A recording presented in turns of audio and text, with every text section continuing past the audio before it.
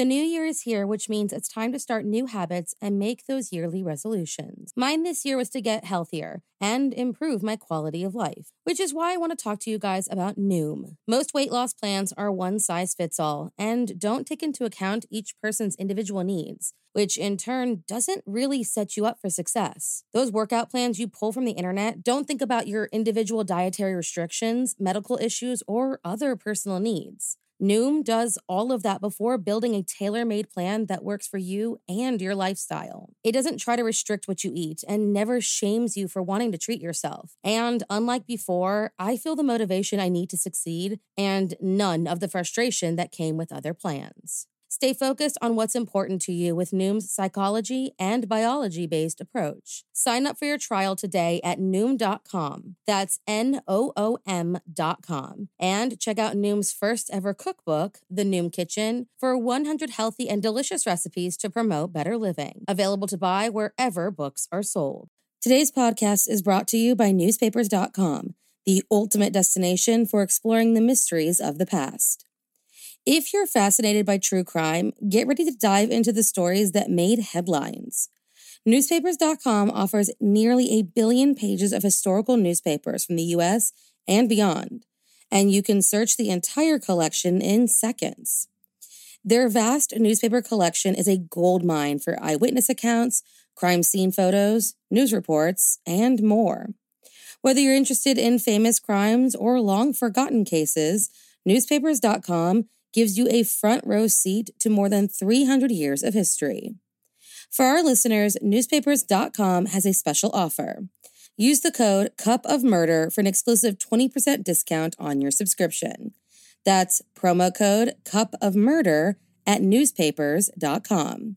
Sign up today and start unraveling the true crime mysteries that keep you up at night. With the new year comes the perfect time to try out some new things.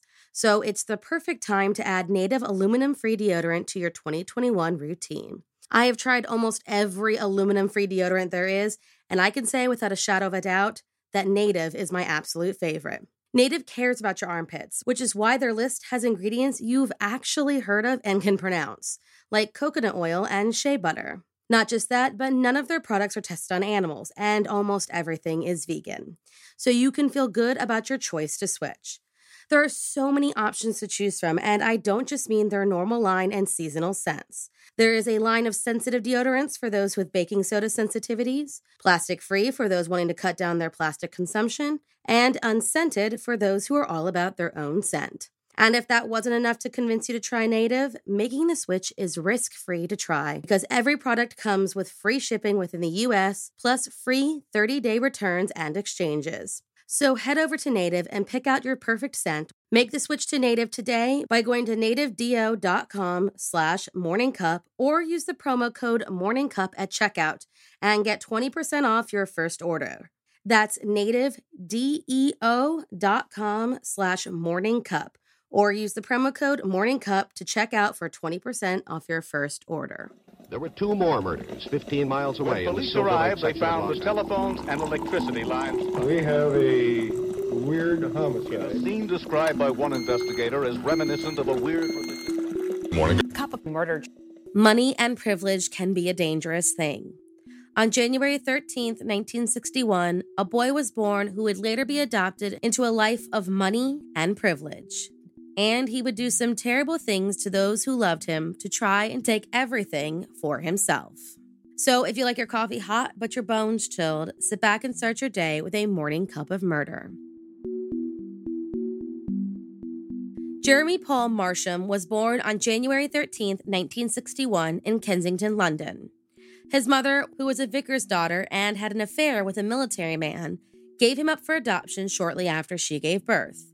Jeremy was adopted when he was 6 months old and became known as Jeremy Bamber. The Bambers, Neville and June, were wealthy farmers from Essex who had a farmhouse, a property in London, 300 acres of land, and a caravan site to live off of with Jeremy and his older sister Sheila, who was adopted 4 years before. They were extremely secure and gave their children everything they could have needed in life. But money doesn't necessarily mean a good relationship. June was an extremely religious woman and forced her beliefs upon her children, creating a strain with Sheila in particular. At some point, the troubled Jeremy completely stopped communicating with his mother. He also began acting out at his prep and boarding schools his father sent him to, as to keep him from socializing with the village children, as he would one day employ them on his family farm. A friend of Jeremy's later said he was assaulted when he was just 11 years old by someone in the school, and that from there, Jeremy began to treat sex as a casual act with both men and women, who all fell for his charming personality. In the end, though, Jeremy left school with no qualifications, much to his father's anger. When he was finished with his education, the Bambers financed a trip to Australia and New Zealand and a scuba diving course for their son. Instead, while abroad, Jeremy broke into a jewelry store, stole some expensive watches, and boasted that he was involved in a heroin smuggling ring. He left overseas pretty quickly after his friends were involved in an armed robbery, worked in a few restaurants and bars in the UK, before finally agreeing to move back to the farm and work for his father, who offered low wages but a free car and a rent-free cottage. On August 7, 1985, Jeremy Bamber called the police around 3:30 a.m., saying that his father had just telephoned him, saying that his sister Sheila had, quote, gone berserk, and that he feared his parents were in danger. Police arrived to assess the situation and found Sheila Caffel lying dead on the floor of her parents' bedroom, rifle pressed against her throat. June Bamber was lying dead in the same room, while Neville lay in the kitchen, and Sheila's 6-year-old twin boys, Nicholas and Daniel, were lying in their beds upstairs.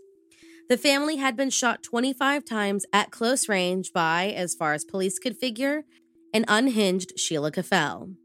And this didn't really seem like a wild theory. You see, Sheila grew up in the same harsh house that Jeremy had, though her way of acting out was a bit different than her brother's. That's because for Sheila, it was something she couldn't help. Sheila, while attending Secretarial College in London, met a man named Colin Caffel, and in 1974, when she was just 17 years old, found out she was pregnant. The Bambers arranged for her to have an abortion, and from there, the very strained relationship with her mother deteriorated rapidly. The religious woman called her daughter a devil child and grew increasingly vapid towards her daughter after finding her and Colin sunbathing in the nude. Something about this chain of events became a trigger for Sheila, who began having paranoid delusions that she was being taken over by the devil. She tried to make a life for herself, becoming a hairdresser, then a model, and even marrying Colin after she got pregnant a second time. Unfortunately, she lost this baby at 6 months. The Bambers bought the young couple a garden flat in Hampstead to help Sheila recuperate, but a second miscarriage came shortly after.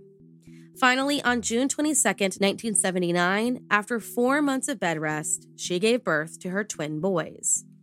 Around the same time, Colin began having an affair and left Sheila just 5 months after she gave birth. This triggered a second breakdown, and after breaking a window with her fist, Sheila was sent to a hospital for treatment. She and Colin officially divorced in May of 1982. It seemed that Sheila, who suffered from undiagnosed mental illness, couldn't catch a break. After her divorce, Sheila slipped into a life of partying and drugs, and after her pregnancies ended her modeling career, lived off of welfare while hopping from low-paying job to low-paying job, all while her mental health kept a steady decline. In 1983, she was referred to a psychiatrist who said she was in an agitated state, paranoid, and psychotic. She was admitted to a private psychiatric facility where she was finally diagnosed with schizoaffective disorder. She believed that the devil had given her power to project evil onto others, and that she could make her sons have sex and cause violence along with her. That they, like her, were the devil's children. She continued treatment on and off and spent time in a psychiatric hospital being treated for her schizophrenia just months before the White House murders. The Bambers wanted to spend time with their grandsons, and though Colin didn't like the idea, he agreed to let the boys go with Sheila to the farm before he picked them up for a vacation in Norway, which is why they were at the farm that fateful day. So, knowing all this history, police were inclined to believe Jeremy when he told his story. He said that the night before the murders, June and Neville discussed with Sheila the idea of putting the boys in a daytime foster care. And though she had little response at the time, it must have triggered another one of her episodes. that the reason the rifle she used was out and loaded was because before leaving the house at 9 p.m. to go home, Jeremy heard rabbits outside and intended to shoot them before leaving. All of this seemed plausible, and if police hadn't done their jobs and Jeremy's girlfriend not have called the station, it may have gone down as an absolute fact. But Julie Mugford came forward in the weeks following, saying that her boyfriend had implicated himself in the murder.